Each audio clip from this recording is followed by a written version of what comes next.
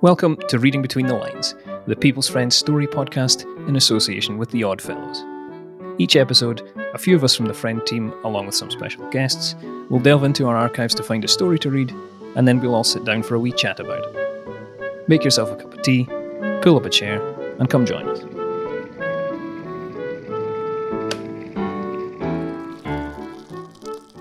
This episode, we're reading Her Promise Broken by Annie S. Swan.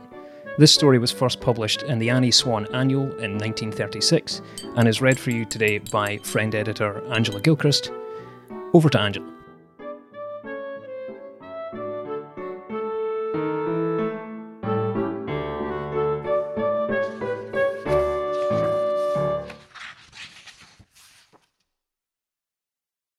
Hasn't Geoffrey come yet? Won't he be here soon, Lucia? The sick head moved uneasily on the pillow, and the weary eyes turned once more with feverish anxiety and disappointment towards the door. The woman bending over the bed tried to soothe him. Not yet, darling. There has hardly been time, and we must always take into account that he may have left the last address he sent to Dick. We must think of all these possibilities and not be too impatient. You are sure you made the letter urgent, Lucia? You told the boy it was the last lap with his old father. He had reasons to be slow to forgive, but surely if you made the appeal strong enough, Kitty's boy would come. Darling, I told him exactly what you told me to say. Lucia Hillier loved her husband, and moreover, there were many reasons why she should regret his death. The chief, however, was that her reign at Clomber would be over. And you sent the cable after the letter, precisely worded as I told you. Every word, darling, not one left out. Why do you look at me like that, Compton? Surely you don't think. She broke off there and put her hand over her eyes. The sick man's gaze hardly relaxed. It did not even soften. He had arrived at the hour when, if physical power permits it, the soul is unfettered and unafraid. Lucia, if I thought you have played me false here, he said quickly. But there, you would not dare. Clomber is for Geoffrey. He ought never to have gone away, and in anger too. Oh, Lucia, bring him back, and Clomber will bless you, and I shall rest at peace in my grave. The effort exhausted him, and he fell back on his pillow, and the lids dropped over his tired eyes, and no further word passed his lips. It was his last effort, and before the day closed, all was over at Clomber, and one more name had to be added to the list of its honoured dead. The new-made widow, whom the Squire of Clomber had married late in life, much to the regret and disapproval of the whole neighbourhood, comported herself with all the dignity suitable to the occasion and to her own imagined position as mother of Clomber's heir. She had one son, a little boy of 9, a sweet-faced, eager child, and the whole passion of her soul had been centred on one idea, one hope, one resolve, that her boy should inherit Clomber. But now all was over and she had failed. While Compton Hillier had been strictly just and had made ample provision for his second wife and her son, he had safeguarded the position by leaving Clomber to his eldest son. As Lucia sat in the fading light of a November afternoon, awaiting the arrival of old Cumberbatch, the Lamport lawyer who conducted Clomber affairs, her face wore a somewhat hawk-like expression. Mr. Cumberbatch was a smallish man with a very large head, surmounted by a shock of snow-white hair, a reddish face with big hatchet-like features, and a pair of the keenest blue eyes ever seen in human face. He bowed with the utmost courtesy to Mrs. Hillier, but they did not shake hands. The end came suddenly at the last, Mrs. Hillier, he said, in his suave tones of regret. It generally does, Mr. Cumberbatch, she answered with a faintly disagreeable smile, which immediately reflected itself on the lawyer's face. There was no love lost between these two. In fact, there had been nothing but a kind of armed neutrality since the day Cumberbatch had seen her first in her professional garb, when she came to Clomber for the purpose of nursing the Squire's first wife. When the trouble with Geoffrey came, and he was banished from his father's house for a crime which few people believed he had ever committed, Cumberbatch had only once forgotten himself so far as to say that had the second Mrs. Hillier not been at Clomber, the thing would never have happened. The squire flew into a terrific passion then, and warned Cumberbatch that any future lapse of the same kind would bring the old connection between his firm and Clomber to an end. During the squire's illness, he had been kept religiously on the outside, and he had no means of knowing whether there had been any relenting on Compton Hillier's part towards his firstborn at the last. He would never know now, nor was he aware that the letter, and later the cable, which Compton Hillier had entrusted to his wife for transmission to the only address they had ever had of Geoffrey's, had not been sent. "Mr. Hillier, I suppose, expressed no wish to see me just before the end," observed the lawyer, when the silence became a trifle embarrassing. "None," she answered quietly. "Nor mention his son Geoffrey's name?" "He spoke of him occasionally, yes, but there was nothing in the shape of instructions, Mr. Cumberbatch." "Then the will stands as it did last March, when we went over it together in this very room. I take it we had better advertise in the colonial papers for Mr. Geoffrey." "If that is the usual procedure, Mr. Cumberbatch, pray do so," she said coldly. "May I ask what is the latest address you have had from Mr. Geoffrey?" "There is none later than a place called Parduvine in British Columbia, and in that letter he said he was leaving the country altogether and for good, but he did not state what was his destination." "May I ask whether the letter was written to his father?" "No, it was to my son, Dick." The lawyer looked the surprise he felt, but Mrs. Hillier took no steps to satisfy his curiosity. There had been an extraordinary bond of affection between the half-brothers, and Dick cherished the memory of Geoffrey with something of that passionate hero-worship lads so often bestow on those a little older than themselves, sometimes for no known reason. Clomber, of course, belongs to Mr. Geoffrey, and it was the squire's wish that you should go and live at Low Gill with your boy. I intend to remain here in the meantime, however. Until we have definite news of Geoffrey, you would not expect me to leave Clomber, I hope." "Oh no, certainly not, but after all, it can only be a matter of a few months." "Well, there is no particular need to prolong this interview, Mrs. Hillier. Is there anything else I can do for you? Help you in any way with the arrangements for the funeral, or help you to make a list?" "No, thank you. I can make all arrangements myself, Mr. Cumberbatch," she answered, without any further word of thanks. Cumberbatch smiled to himself as he walked down the drive a little later. She had shown him as plainly as possible that she considered his reign at Clomber over, but that in no way perturbed the astute old lawyer, who was able to read her superficial mind like an open book. The next day, Dick came home from school. His first question when he entered the house was not of grief for his father or concern for his mother, but simply, "Has Jeff come back?" "Jeff? My dear, nobody knows where he is. He has been cabled for, and there has been no answer." "Probably he is dead." The lad's face went a little white, and his wide grey eyes a little stormy. "Oh, I say, mother, that couldn't happen, you know. Fellows like Jeff don't die, unless they—" he added slowly, and a sort of tether gathered in his eyes, "unless they happen to get shot or killed." "Very likely that is what has happened," said Lucia Hillier, calmly and coldly. "I don't think so," was Dick's confident retort. "You see, Jeff said quite positively he was coming back." Lucia Hillier studied her boy's face intently. Hitherto he had not counted actively in the scheme of things. She had used him as a puppet for her own ends, and now it dawned upon her that he might have a personality of his own. "Tell me exactly what Geoffrey said, Dick," she said. "It is important that Mr. Cumberbatch and I should know." "Cumberbatch," repeated the lad loftily. "He's an old owl. I hate the way he glares at people. Jeff came in my room the night he went away. It was in the middle of the night, mother, and the moon was all across the floor. He said a lot of things, among others that I was to hold tight till he came back, and that he'd never change." "Change from what? His evil ways?" Suddenly, and to Lucia's astonishment, Dick brought his fist down on the table with a bang. "Don't you say that about Jeff, mother. It's old Cumberbatch or some other liar that has been putting it into you.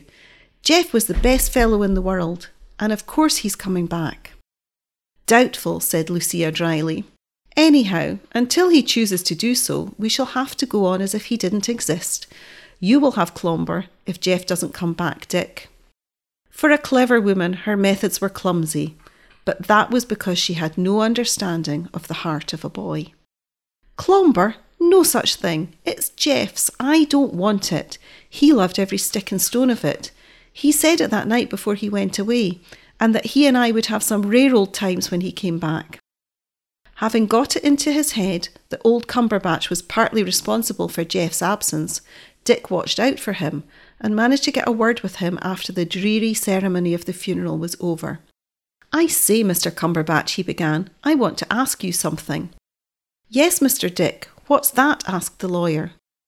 "It's about my brother Jeff. He will come back, won't he?" "Yes, Mr. Dick, I hope so. We are doing what we can to bring him." "And you don't think anything has happened to him? That he has got shot or anything, do you?" he asked so eagerly and wistfully that the old lawyer felt his heart oddly stirred. "Oh no, Mr. Dick. At least we hope not. We are taking steps to find him." "So that he will come here and live at Clomber? It's his, isn't it?" "Yes, Mr. Dick, if he is alive." "Oh, but he must be alive. We can't let Jeff be dead. When you know his address, will you give it to me, Mr. Cumberbatch? I must write to him myself." "You want him to come back then, Mr. Dick?" "Oh, I do. I lie awake at night, wondering what it would be like to see him come in at the door like he did that horrible night he went away," said the boy, and his voice vibrated with pain. "Please don't mind my asking you, Mr. Cumberbatch, but I do want him so awfully, so please hurry up." The lawyer's eyes were soft, and after that he took the greatest interest in the boy, and they often talked together, Geoffrey Hillier being the inevitable theme of their talk. Weeks and months flew on, aye, and years, and Geoffrey Hillier returned no more to his own. Apparently, all the machinery set in motion for his discovery had failed. Lucia accepted it all as a gift from the gods, which she had deserved and could appreciate. Her son, however, was something of a thorn in the flesh. He had such odd ideas, and never would permit her to speak as if Clomber was anything more than a mere wayside inn where they were sojourning a little before the rightful owner came back. "It's absurd, Dick," she said angrily one day. "How can Geoffrey be alive still? Every possible means has been taken to find him, and they have failed. Of course he is dead. Probably he was dead before your father died." But she lied when she said that, because in the last week of Compton Hillier's life, a letter had come from Geoffrey stating his plans for the future and giving his fresh address. It had been written to Dick, and Dick had never seen it. Had the cable been sent then to its proper destination, there is no manner of doubt but that Geoffrey Hillier would now be reigning in his father's stead. But all that was ancient history now, and Lucia Hillier was never visited by any qualms. Destiny had played into her hands, that was all, and if only Dick would not be so foolish, all would go on merrily. From school he went to Oxford, and it was when he came home at the long vacation that he called one day at the lawyer's office in Lamport to proffer a strange request. "Mr. Cumberbatch, could I have £100, do you think, next week?" "What for, Mr. Hillier?" asked the lawyer, blinking over his heavy-rimmed spectacles. "I want to go out to British Columbia to find out about Jeff." "But my dear boy," began the lawyer, but Dick put up his hand. "A fellow I know whose people live at Victoria is sailing next Friday. I'm going with him. My mother does not approve of it, but hang it all, I'm 19. And besides, I want to be satisfied about my brother. If he's dead, somebody must know about it, and I'll never settle here until I know for certain." "You can have the money, of course, Mr. Dick, and God bless you," said the lawyer as he violently blew his nose. Dick made no secret to his mother of the object and intention of his voyage, and they parted rather coolly. There was something about Dick Hillier, some crystal purity of vision, which made him distrust his mother, and while the pain was poignant in one sense, it did not blind him to his duty. Believing as he did that Geoffrey was alive, he could not settle down to enjoy what was Geoffrey's inheritance, and the day was coming when he would have to take his place publicly. Already, preparations for the celebration of his coming of age were in the air. Before that came, he must satisfy himself so far as was humanly possible that Geoffrey was no longer alive. It was the first Friday in July on which Dick Hillier sailed for Canada, and his mother did not much enjoy her summer at home. She discovered that she was a very lonely woman, as well as an unhappy one. What she did not realise was that she was beginning to pay the price for having broken her faith with a dying man. Dick sent various postcards from the points at which he stopped and appeared to be taking a healthy and intelligent interest in the new country. But after he got quite far west, only one letter came, then communications ceased for over 3 weeks. Consumed with the fiercest anxiety, which gave her to understand something of the corroding heart hunger that had embittered her husband's deathbed, Lucia cabled frantically to Vancouver, only to be informed that young Mr. Hillier had left the hotel 3 weeks before, leaving no address. There followed for her a period of sharp and searching apprehension. A few more weeks passed away. Then one evening in late September, as Lucia was sitting at the open casement window of her boudoir, which opened on a wide balcony, she beheld a taxi piled with luggage driving up the avenue. She sprang up and watched, but could see no one until it came to the terrace steps. Then she stepped out onto the balcony, holding her hand to her heart, and saw Dick alight first, bareheaded and brown, and laughing merrily as he helped out a little sturdy chap in a navy blue coat, then a little mite of a girl in a white furry coat, then last of all a woman. Behind her stepped forth a big, broad-shouldered man with a lean, handsome, unforgettable face. Geoffrey Hillier, his wife and family, marshalled by Dick with all the pride in life. Catching sight of his mother, he waved his cap joyously. "Got 'em all, mother, more than I bargained for. Do hustle down and get introduced to these little beggars." Lucia stepped back, but she did not hustle down. Her face was quite white, her mouth twitching nervously. Fear, even, was lurking in her eyes.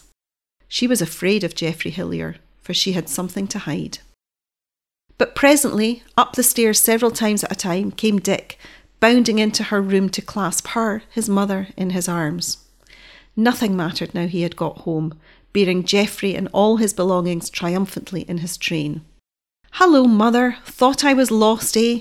Well, so I was for a bit, hunting for old Jeff at the back of Beyond. But it was simply ripping, and I had an awful job to get him to pull up stakes. But he's here. Awfully jolly little wife. She belongs to the Somerset Pointers and was out there keeping house for a brother on a ranch when Jeff met her. Come down and bid them all welcome. And I say, mother, do it with all your heart, for somehow things have never been square before. Square them now." It was the only hint of reproach or suspicion Dick ever cast, and it was the last. Lucia swallowed something in her throat. "You are an amazing person, and you've destroyed your whole future by this chaotic act, but I suppose it was square. Take me down." It was a crucial moment, but Lucia Hillier came out of it well. Geoffrey was inclined to be a little cool, but when he saw her welcome to his wife and children, he thawed a little, and the meeting was got over more comfortably than might have been expected. The children saved the situation, that being their particular ministry on earth. Quite late that night, after everybody had gone to bed but Geoffrey Hillier, when she watched Dick climbing the stairs whistling happily, Lucia stole down to the library. "Before we sleep, Geoffrey, I thought we'd better get to close quarters," she began in a quiet, even voice. "I dare say you understand that I was not anxious for your return to Clomber." "I suppose I did understand that," answered Geoffrey rather guardedly, for he was not sure what this might portend on the part of his father's widow. "Dick wants things squared," she said. "I am the only person that can square them, and I will. Your father forgave everything before he died, Geoffrey, and took back all the hard things he had said to you, and repented him of every one. Then he begged me to write and cable for you. I wrote the letter and the cable, but sent neither." The colour rose in Geoffrey Hillier's face.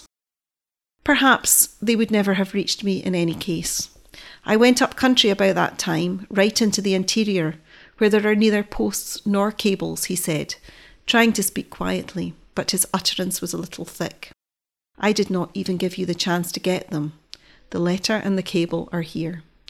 She drew them from the wide pocket of her silk dressing gown and laid them on the table. "He died with his heart full of love and longing for you, Geoffrey, but I wanted Clomber for my son. But Dick would have none of it. He neither shared nor approved my ambition, and so he has brought you back. I thought I would not sleep tonight without telling you. Of course, you will expect me to leave your house tomorrow morning, and I will do so, asking only one favour. What is that? That you do not tell Dick. That would be a very poor return for all that Dick has done for me, the dear old chap. Shall we shake hands on it, Mrs. Hillier, and bury the hatchet? You were most awfully sweet to Edie tonight, and you might easily have been different. Let's bury it all and begin again. Tears rose to Lucia's eyes as she turned away. The straight path is best, Geoffrey. There is nothing but bitterness and misery in the crooked one. Thank you. I think you will find that we have taken care of Clomber, and I wish you many happy years in it. She held out her hand. Geoffrey bent forward and kissed her cheek. So peace was made, and Dick, hilariously happy for the rest of the term, wondered at the lovely change that had come over his mother, at her joy in the children, and her satisfaction at the prospect of making a fresh home at Low Gill. That he had himself done anything out of the common never occurred to him.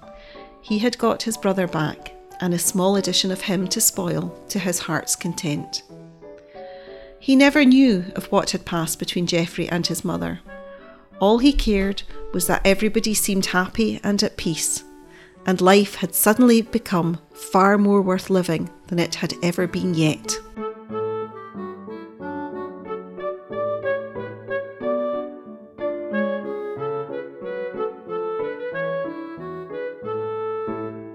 Reading Between the Lines is proud to be sponsored by Friendship Society The Oddfellows. We recently asked some members of the Oddfellows to call in and let us know what qualities they look for in a friend, and we're delighted to be able to share some of their answers.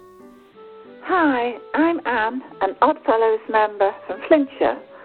A friend is someone who is a good listener and always makes you smile. Hi, this is Alex. I'm an Oddfellows member from Ross-on-Wye. A friend should be someone you can have good fun with and laughs and jokes and, while away the hours and not have to worry. Deborah Haley, Halifax, and the answer is a good listener and a good sense of humour is always a bonus. True friendships provide us with memories that we cherish for a lifetime. They help us to grow and become better people. They help us to make a better society. For over 200 years, the Oddfellows has helped its members forge friendships and offered help in times of need. So why not give them a call today on 0800 028 1810 for a free information pack, or visit oddfellows.co.uk to find your nearest branch. Everyone's welcome.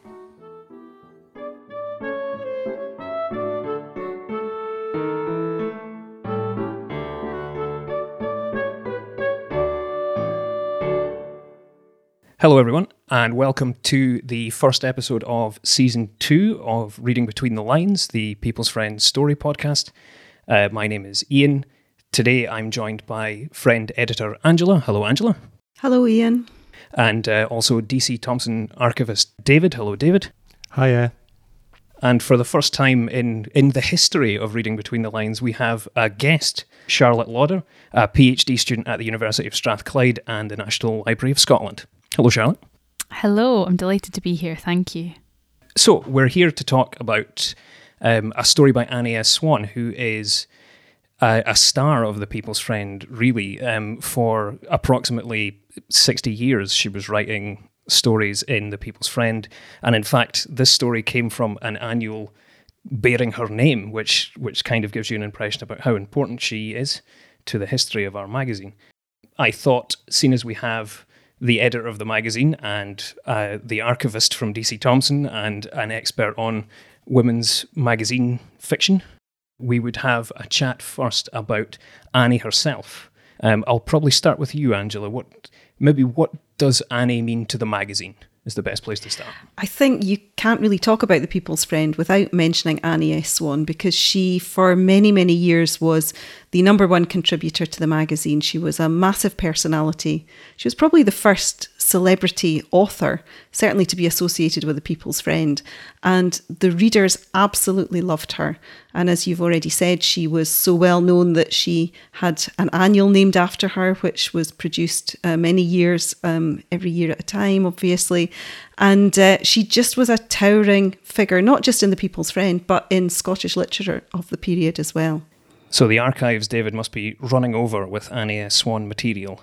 Not as much as I would like, oddly enough. We've got the kind of full kind of her publications, so both her novels that she wrote, which were pretty prolific, that were published by John Lang & Co. But we've got the full run of her annuals, which started in 1925 and ran up to 1943 when she passed away. And they became the People's Friend Annual, which still continues today. And one of the regular inquiries that we get through to the archives is, when did the People's Friend Annual start? Because I want to make sure that I've got a full collection.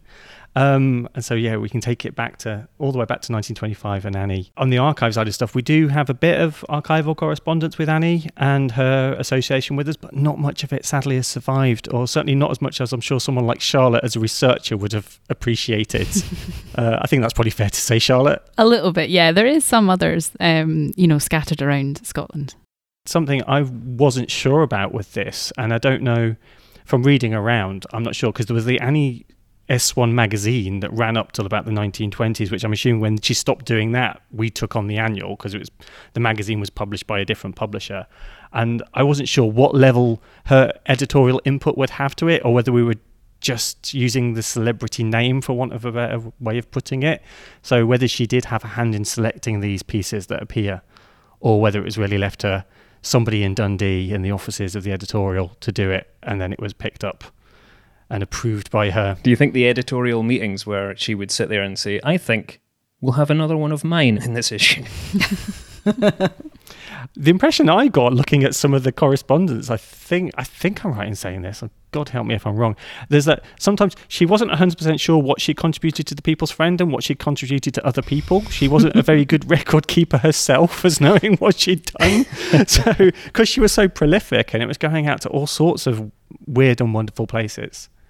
She didn't quite remember. Charlotte, speaking of if she was so prolific that she was losing track of things she was writing, I wanted to maybe ask you what you'd come across in the research that you've been doing about how Annie fitted in that fiction landscape at the time that she was writing. Annie is very typical of the of a career of a Scottish novelist or writer from that kind of late Victorian, early 20th century period. So she's born in 1859 in Gorebridge, just outside Edinburgh, and she starts writing mainly poetry to newspapers like the Edinburgh Evening News and the Glasgow Herald, and then also a religious publication called The Christian Leader. And that's very typical for a lot of Scottish writers of that period. She then publishes in The People's Friend in 1881, and that's really the beginning of her career. And so from there, until her death, as David mentioned, probably at least one serial novel is in the magazine per year. So it's probably something like, 100 or 150 novels that she contributes. So that's really prolific. And she is very typical of a kind of magazine writer. So she begins in magazines, she ends up also publishing novels. And so on the surface, she's very typical, but at the same time, she was a very contradictory person, a very kind of multifaceted person. So she was involved in suffragism, and she was involved in the eventual formation of the Scottish National Party in 1934. She also tried unsuccessfully to represent the Maryhill district of Glasgow as a Liberal candidate in the 1922 election. So she's, at the same time as she's a very typical writer, writing romance fiction, rural fiction, fiction that's for women, her kind of private life, or maybe we might call it her personal persona, is also very different. So I would say she's unique in that sense, that she's kind of she's got this duality behind her. It certainly sounds like a fascinating person, and the terrifying thing is I've been working on a single short story since I was about 25, and it's nowhere near completion. It's not good to be made feel like a failure by someone who's been dead for 70 years. This is where you all rush in and tell me I'm not a failure. But you're only 25 and a half now, so surely it's like you've got plenty of time to go. I've just gone prematurely grey. Okay, so we'll move on to the story, because some of what you were saying there, Charlotte, actually reminds me of the thoughts I was having when I was reading this story, and when I had forced Angela to read it, because I thought this story, it was definitely not what I expected.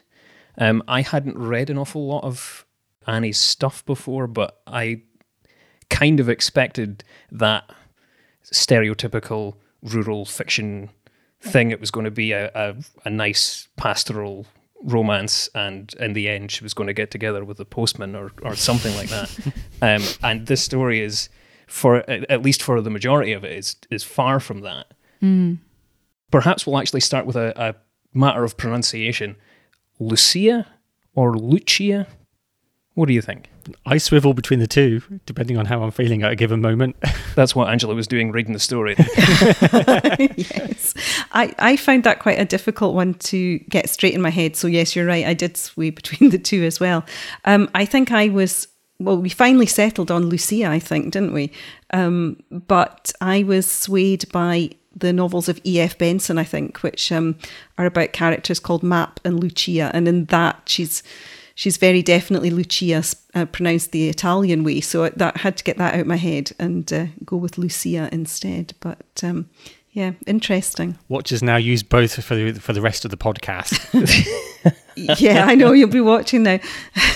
I actually think, though, that, just to look at this story, the choice of names that Annie has selected for her characters is quite interesting and possibly quite revealing about the characters as well, because we have the protagonist, who is, shall we say, quite a hard woman, maybe a little bit of a pretentious woman who is very keen on appearances and possessions, with maybe what some people might have considered a pretentious name, as in we can't even decide how to say it. Is it Lucia or Lucia?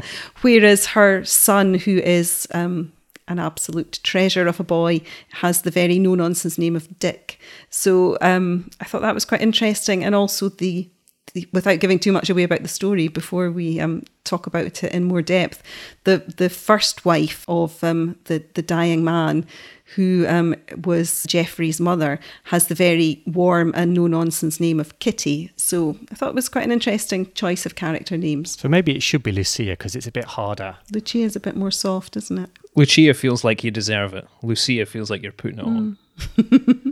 With apologies to anyone called Lucia who's listening to this podcast. Wait for the letters to come in. So what do we think about the start of the story? Because not many stories in The People's Friend commence with a dying man. I think that's a fairly arresting thing to happen at the very beginning of a story. It is a really powerful first scene, and it's probably something we wouldn't print in The People's Friend today, to be perfectly honest. I'm not sure we would publish a story that started with a deathbed scene. So it's quite interesting as a choice. I thought it was very typical, actually, when I read it, because it made me think of her other novel, which is A Vexed Inheritance, which I think The People's Friend brought out, yes, maybe last year or the year before, as like in the classics collection. Mm-hmm. So it made me think of that novel, because that also starts with a deathbed scene, and that's also written by Annie. So I kind of thought, oh, here we go, it's Annie trailing out the usual again, here we go. So I actually the minute I started reading it, I thought, yeah, I can see where this is going. It's, it's a typical inheritance story, where in the end, the pauper mill girl ends up, being the heiress. So I maybe thought that's where it was going, but yeah. We can maybe chat about that. I thought it was a good way of revealing stuff about our friend Lucia. Because it puts her immediately in a very emotional situation, and it reveals a little bit about her, where it says, it kind of reveals it in stages. When I was reading the story, I thought, oh yeah, I know who that character is, and then something else came up and I thought, oh, that's maybe slightly different, and then something else came up and I thought, well, I have no idea where this is going. I had a similar thing to you, Ian. It was just like, I thought, I liked the reveal, this kind of slow reveal. It's like, what's the backstory? What's going on? And then thought, oh my God, she really is actually quite a hard-nosed, what's the word? I don't know. I can't say it politely, I don't think. But yeah, not a word that would be used in The People's Friend. Yeah. I thought it was quite like Machiavellian. I think that's the way I would kind of go with it, is that she's kind of, you know, controlling it from the kind of background, maybe the puppeteer. Yeah, I think that's actually what makes it a slightly more unusual story. Even though I said it was quite typical of Annie, I think the fact that the woman is in the wrong is quite an unusual thing for her to write, because I think if you look back at what Annie's written, normally a female character is quite a good person. She's innocent, or she doesn't come to any kind of harm, and she's not doing harm to others. So maybe in that way, actually, this is quite an unusual character for a woman to be, which is ultimately quite kind of maybe backstabbing is the word. I don't know. Actually, you just ticked off 2 words on my kind of like bingo list that I've got in front of me. Machiavellian was one of them. Is that she's very much out for like means to an end to get there, because the one person she truly loves in this is her son. But and the other word I got is puppet, because actually he's referred to as a puppet, and I did think that she obviously really cares about her son, really wants the best for him, really wants for his future. And then she kind of writes him off at one point as just saying, well, she'd just seen him as a puppet up to that point. I thought, oh. It's like, oh, he does have a personality of his own. Yeah. I feel like those reveals, like, because at the beginning it says she loved her husband, and then it goes down a bit further and it says she wanted her son to inherit Clomber, and then it goes down a bit further and it says she didn't bother sending the telegram or the letter. That's right. So you've got the kind of 3 stages there, and then it's the same with her son. You get the impression from all of that she loves her son, and then suddenly there's this line where she goes, who's this guy that I've been trying to use for my own ends for ages? Giving me stick. Yeah. It actually says she'd used him as a puppet for her own ends. He's quite an eloquent 9-year-old. I found, which I kind of really liked. It's like, and I think I did have to go double check, whether Annie was actually a mother, and she lost her son when her son was 16 in a shooting accident. I think it was. It's awful. So she obviously has experience of 9-year-olds. I don't know. She might have been too busy writing. I don't know. He might have been packed off to boarding school. I don't know. I found him quite not precocious, but yeah, he's definitely a wordy child. I thought there was another word that he used when he was like 19. He says something like, hang it all, I'm 19. You don't tell me what to do. So maybe, yeah, later on in the story, he says, my mother does not approve of it, but hang it all, I'm 19, and besides, I want to be satisfied about my brother. So I think you're right, David. He's very precocious. He's very single-minded. Yes.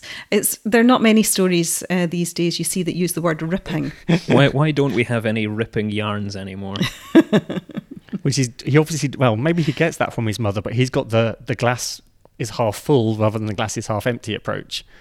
But he always seems quite innocent with it. I mean, the one thing that got me through all of this, that he never questions his mother at any point. He never questions, whether she's done something bad.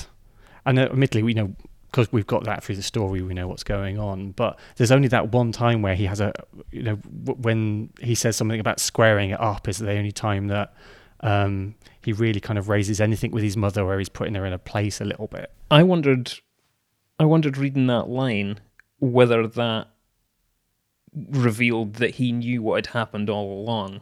There's something about the way that line is phrased where he says, I'm trying to find it here, but it's something along the lines of, for some reason things have never been square.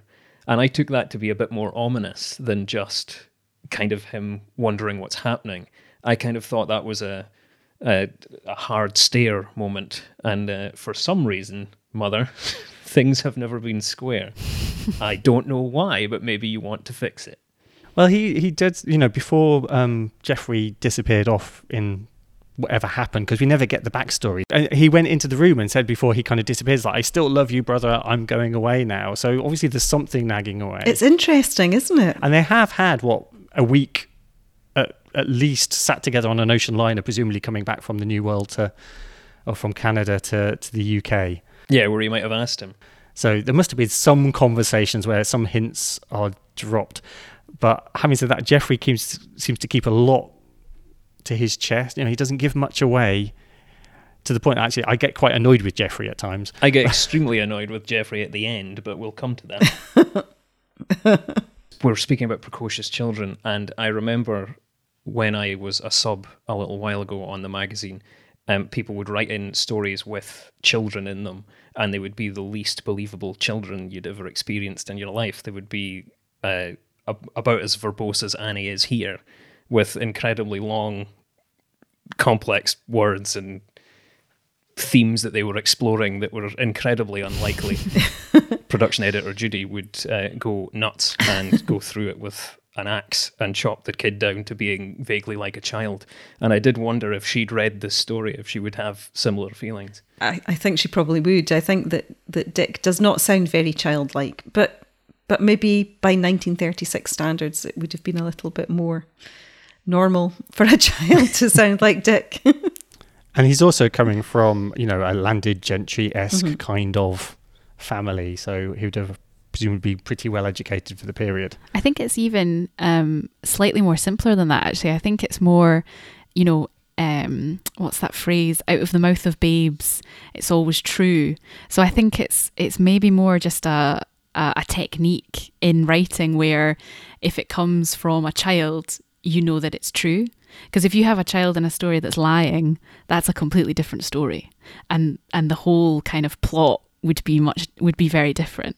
So I think in this scenario, it's Annie using a child to kind of tell the reader, this is what the plot is, this is what's going on. If you haven't caught on, then I'm going to tell you. So I think it's more about using a child as a vehicle to get the kind of the truth out there.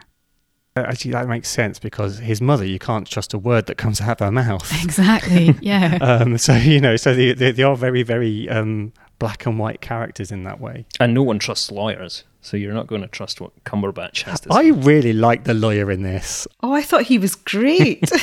I think he was great.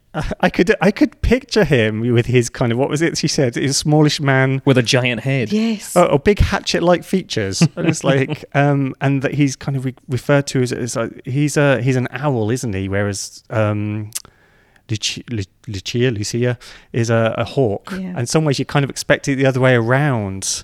Oh, I never picked up on that. See, that GCSE and A-level English literature qualification came in useful eventually. I really liked the descriptions of Cumberbatch. I actually wrote it down that, she does do a really good job of summing up his character through his appearance. I think that was really skillfully done. And I also liked the slightly moralistic narration tone that was around that. So there was a statement about him that he was able to read her superficial mind like an open book. Yeah. It's quite a cutting comment. I thought he was quite kind of, I don't want to use the word evil, but I thought he was quite kind of, nasty. I understand a lawyer would be present at the death of a landed, member of the gentry or something like that, but I thought, I was like, why is he turning up? And I think he's kind of there to make her look less bad, for want of a better phrase. I think he's slightly creepy. He's kind of there just making sure that his involvement in the story and the facts that he knows about the letter and the telegram and whether it's been sent, I think he's turning up to make sure that he'll actually keep everything secret so that he can eventually probably remain her lawyer and then obviously kind of use her as like a cash cow to pay for his lawyer's fees. Oh, I didn't see it that way. I thought he made her look worse because he knows exactly what she's up to, and hence why he can read her like a book or something like that was the line, wasn't it, that Angela mentioned. And I thought that's what it was like. And actually the bit that I really liked about him was a little bit later on, where after the funeral there's something where he's speaking to Dick, and he suddenly takes a real warmth to Dick because you can see that Dick's got something going on there, and that it's almost like he's going to be a godfather, that kind of role. And so I really warmed to Cumberbatch. I kind of wanted, I could imagine him having his own series. A little bit like Midsummer Murders. He's always going to turn up somewhere. Just whenever anybody dies. I think that's exactly what he'll do. He'll just slink off into the night and find the next, like, dead Earl and just suddenly become his lawyer and be like, oh, you need me to be your lawyer and manage your estate? No problem. That's fine. I'll sort it out. Let me just write myself into your will. I wonder if there's a series of spin-offs that Annie has written about Cumberbatch, and if not, should we start them? I think there's probably like 5,000 characters that pop in her, in her whole bibliography. There's probably like 5,000 characters that could have a spin-off series, because she's got that many stories, that many ulterior plot points and sub-stories and all these different characters. I think you could very easily create a whole kind of Annie Swan world where you just locate these people and who they might be and the lives that they've lived. Can we do it like the Bond novels, how Sebastian Fox has been writing them? Can we get someone else to write as Annie for the next, instead of the next classics collection? Gosh, they would need to practice their long sentences and using 25 words instead of just one or two. What was your favourite line, Angela, to tackle when you were reading this? Oh gosh, I don't know. There were a lot of tongue-twisting sentences there, and a lot of the construction was very florid and quite formal, really. It was like she had peppered the whole story with difficult phrases and sentences that went on for lines and lines and lines. You actually didn't know where to breathe, which was a bit of a problem. But my favourite sentence in the whole story, and it wasn't one that was particularly difficult to read, was about the small children that came back with Geoffrey as part of his family. And it was just the narrator of the story, or the narrative voice, said, "The children saved the situation, that being their particular ministry on earth." Just loved that line. But at least they weren't overly verbose, like their step uncle. Exactly. They didn't get to speak at all. They didn't utter a word. I also really love that line, because I think it's so Annie to, like, put a little hint in there, saying like, if you have nasty children, that's bad. You should have lovely children who save the day every day. So it's just kind of a little reminder to be like, oh God, I've got to get my children in order, as you're taking your time out from, washing the dishes, sitting down with the friend. I think it's like a little kind of moralistic reminder to get your kids in order. This is how they should be, especially after a really long voyage and travel. Yes. In a completely new country, yeah. I suppose, we're laughing, but every kid in this story comes out well. Geoffrey seems like a nice chap, although I would call him other things by the time we get to the end of the story. Dick is very nice, and these kids are seen and not heard. Whereas the adults, if you subscribe to Charlotte's somewhat cynical view of the lawyer, he's not to be trusted. There's a hint with Compton, who's the chap who dies at the beginning, where he accuses Lucia of not sending the telegram to Geoffrey, and then he goes, but you wouldn't dare. And I wondered whether there was a hint of menace to that. I wondered if he was a bully. Especially with the fallout with Geoffrey that led to Geoffrey leaving, though that could, from what we heard from Cumberbatch, could be something that Lucia. You did warn us you were going to do that. Her. It might be something that she instigated, or it wouldn't have happened if she hadn't been there. Yeah, there was but there was a really interesting little nugget about how Lucia had come to be married to Compton in the first place, and she had been the nurse for Kitty, his first wife, on her deathbed. And so he had obviously fallen for the nurse and married her. And I did wonder if, I'm not really trying to be in her corner, but, instead of just her being an out-and-out cold-hearted monster out for what she could get, if she had been the nurse and she she might not have been from the highest station in life, and here she found herself married to a wealthy man and in possession of this stately home and all these worldly goods. And I suppose back in 1936, that would have been quite a compelling thing that she would want to hang on to in the absence of any kind of safety net to look after widows once their husbands had left the world. And, you know, so she does come across as really grasping and cold and mercenary. But I think perhaps there might be something in her background that could certainly explain that behaviour, if not excuse it.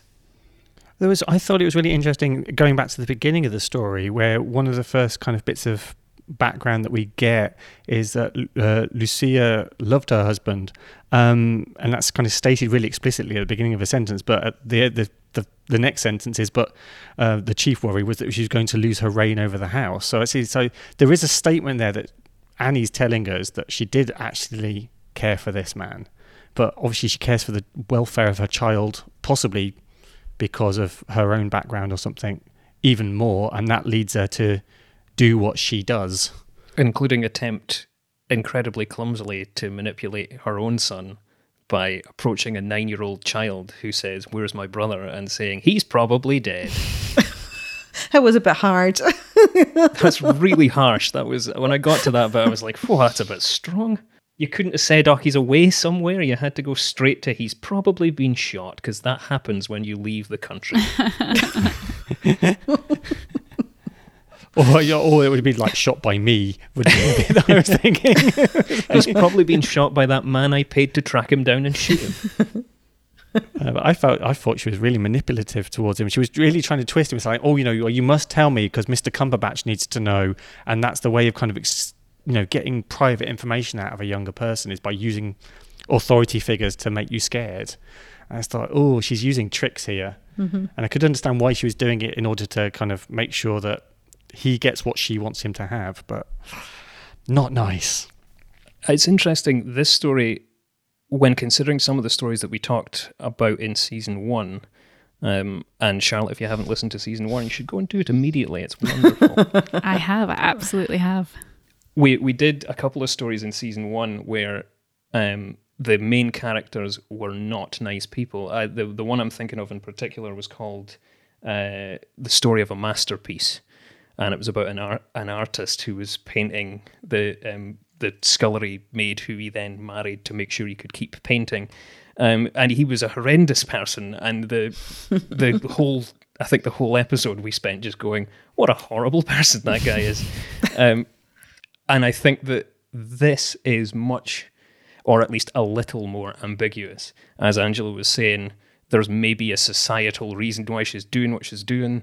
Annie explicitly states that she loves her son. She has this little period where she thinks, "Oh, I want him back. Where is he? I'm really worried about him."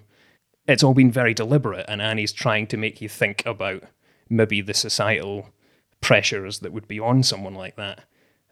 And is that why, here is a question I will now pose you, is that why it all works out fine in the end? Yes, I think so. Absolutely. I think the purpose of this story is to say to the reader of The People's Friend in 1936, and also, for us now reading it, that family feuds can be worked out with a little bit of honesty and a little bit of persistence and hope, and actually you can get over your disagreements, and you can get over the kind of shadiness that you might have encouraged within a family, as long as you are a good person and you kind of are regretful for the things you've done at the end. To me, that's the message. Repent and thou shalt be saved. Exactly. Typically, very religious theme, which Annie was very, very keen on throughout her life. And I think absolutely typical too of her writing, that there would be a strong moral message at the end. She does like to instruct. There's something in this as well. The moral message is definitely there, but you get to that bit where she's hanging around and waiting for Dick to potentially come home or to make contact, and where you really think it's like, no, it's all going to unravel. And I thought, no, she's going to get her comeuppance, which in some ways for me as a modern reader, when I read the way that the story does pan out, I thought, oh, she kind of got away with it. And I wasn't sure, and this is maybe a question for Charlotte, because you're more widely knowledgeable of this period of history than I am. If this hadn't been a People's Friend story, if this had been in one of the competitor magazines or something like that, do you think they'd have taken a more... do you think there'd be more confrontation in that last section of the story? That is a good question. I think... do you know, quite honestly, by the 1930s, I'm going to put my kind of head on the line, and I'm going to say there aren't many competitors. The People's Friend is the kind of dominant women's magazine, or even it's just the dominant fiction magazine by that point. So the answer to that question is yes. If it had been in a slightly more, if it had been in a modernist magazine, for example, one that was sort of coveting literature by people who were maybe reading D.H. Lawrence or Virginia Woolf, then yes, perhaps there would have been a slightly more negative ending or a slightly more sensational, kind of upsetting or... soap opera ending. There might have actually been an argument rather than just a little bit of like, you said that, okay, right, fine.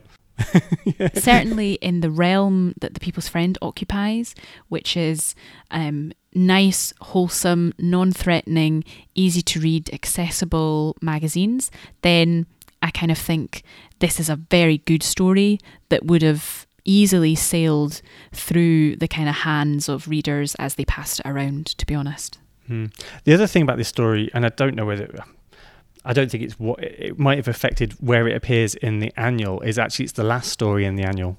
Okay. So the annual, I'm assuming, needs to finish on an upbeat story. I've not read the other 15 or so stories which are in the annual, so I don't know whether they're all kind of quite similar. But yeah, I suppose you're not going to end an annual with a doom and gloom story.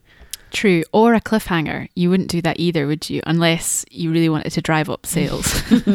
Tune in next week.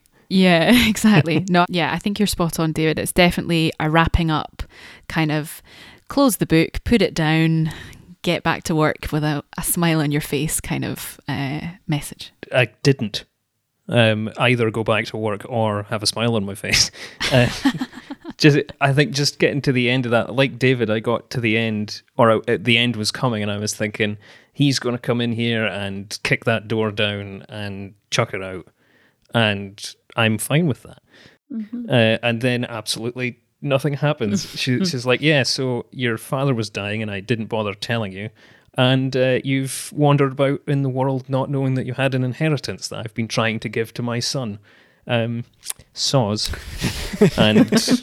And he just goes, all right then, let's forget about Well, that. the colour did rise in his cheeks. The colour rose in Geoffrey Hillier's face. It's like, that's about as angry as he got. Is that the 1930s equivalent of getting really angry? Probably. I know. Well, I got angry with Geoffrey. I got really annoyed with him for not having it out. But maybe that's just how I'd have dealt with it rather than how he dealt with it. And the other thing that got me is if he's so fond of his half-brother Dick, why were there no letters in the in-between time? You know, why did he just disappear off the face of the earth? I thought that he might have kept in some level of contact. That's because the lawyer took the letters, guys. Oh, you've really got it in for this lawyer, haven't you? The lawyer was like, oh, hi, morning, there's been any post? Great, I'll take that. Thank you very much. It's Cumberbatch. I think for a modern reader, the ending is frustrating because you do want her to get her comeuppance and you do want Geoffrey to show a bit of grit and actually say, hang on a minute, this is not on. But maybe again, you know, it's about Dick, isn't it? It's the regard that Geoffrey has for Dick. He doesn't want to throw his mother out onto the streets, I'm sure. It's all quite stiff upper lip, isn't it? And this is the proper way to behave. Don't let emotions get in the way. Yeah, I think if that had happened and she had been kind of found out and there had been an argument or something, and then maybe she got banished or something and the new family came in, that's like Tess of the D'Urbervilles, do you know what I mean? It changes the whole kind of emphasis and it changes the purpose of what the story is, in my opinion, which is just to say, we can work it out, guys, and it doesn't have to be this bad. And actually, she has a complete kind of about face of her character, doesn't she? She kind of gets all kind of dippy about the kids, and she has this like second motherhood in some ways, is the way it's almost described. You wonder if Dick's watching that and he's like, you weren't like that when I was a kid. But he becomes the loving uncle, doesn't he? I think it's like the language is. It is all happy ever after, isn't it? Which is very typical of a People's Friends story. It is a bit. Exactly. We've talked about it in previous episodes. At least one where we wondered whether the ending had been subbed in, because it kind of suddenly it's all very rosy. But I can't imagine them doing that to Annie in her very own annual. I wouldn't have thought so. It's beautifully laid out in the page in terms of the way that it sits. So there's no editorial tack on here that I can see. There are some fantastic adverts next to it. What do we have? Oh, there's you can send off for an Annie Swan coupon, so you can actually cut something out of the annual and send it off to get a Vienna mud tub sent to you, which is some sort of face cream. Which comes in plain packaging in capital letters, so obviously you don't want people to know you're taking these kind of things. And another one about superfluous hair.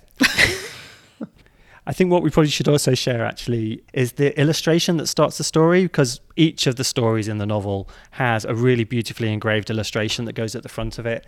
And the scene on this one shows Dick sitting down in a big leather armchair wearing a suit with what looks like an amazingly slim waist. It could just be the way it is done, with his mother standing up. It's the 19-year-old Dick, I think, with his mother standing up saying, "It's absurd, Dick."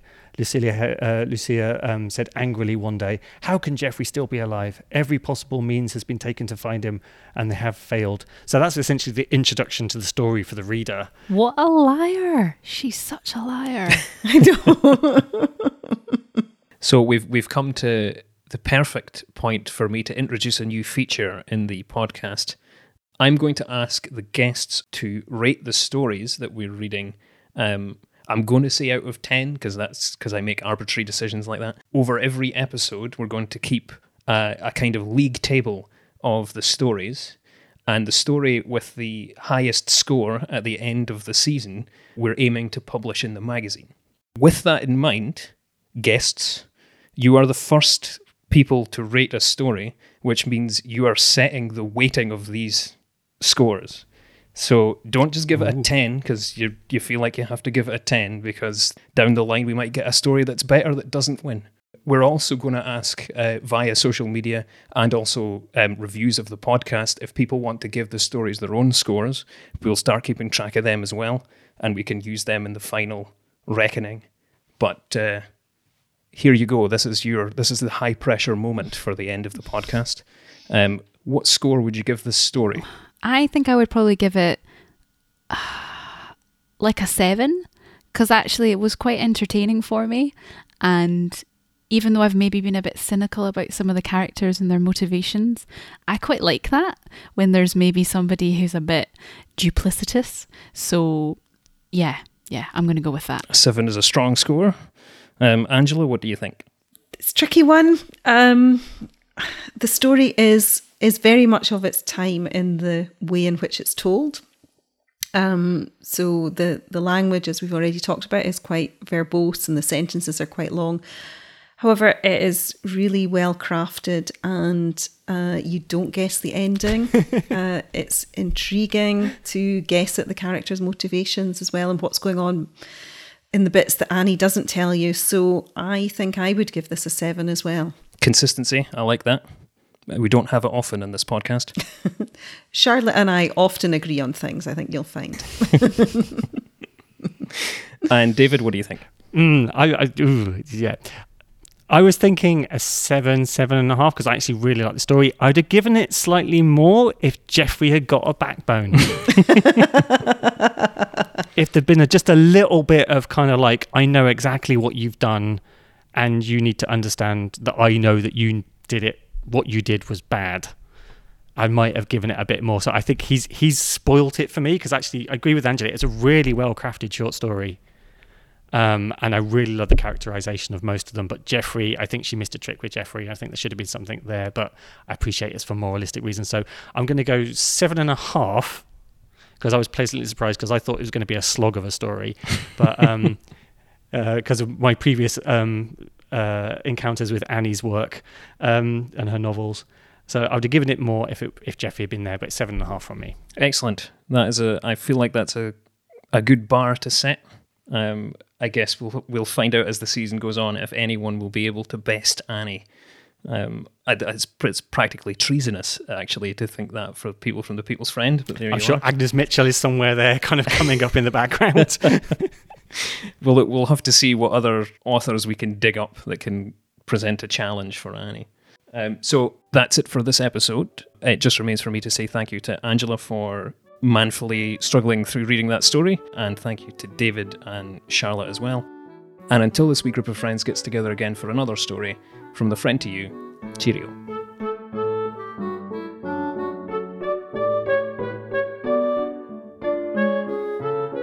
Thanks again for joining us for this episode of Reading Between the Lines. Subscribe in your podcast app today so you don't miss our next story, and check our previous episodes for more from the Friend Archives. We'd be delighted if you were to recommend this podcast to your friends. If you don't already get The People's Friend, because you listen to Reading Between the Lines, you can now get your first 13 issues for just £6. And that special offer is available until May 31st, 2022. Check the episode notes for details and terms. And for more from The People's Friend, visit thepeoplesfriend.co.uk or find us on Facebook and Twitter. Haste you back. There's a dainty little journal that is read both far and near. It has had a host of rivals, still it stands without a peer. It is bright and entertaining from the first page to the end, and is known to its admirers as the dear old People's Friend. A charming little journal is the Friend. Of good things it is such a happy blend, that to read it at your leisure is a pleasure without measure. The Friend to friends in trouble recommend. They won't be happy till they get the Friend.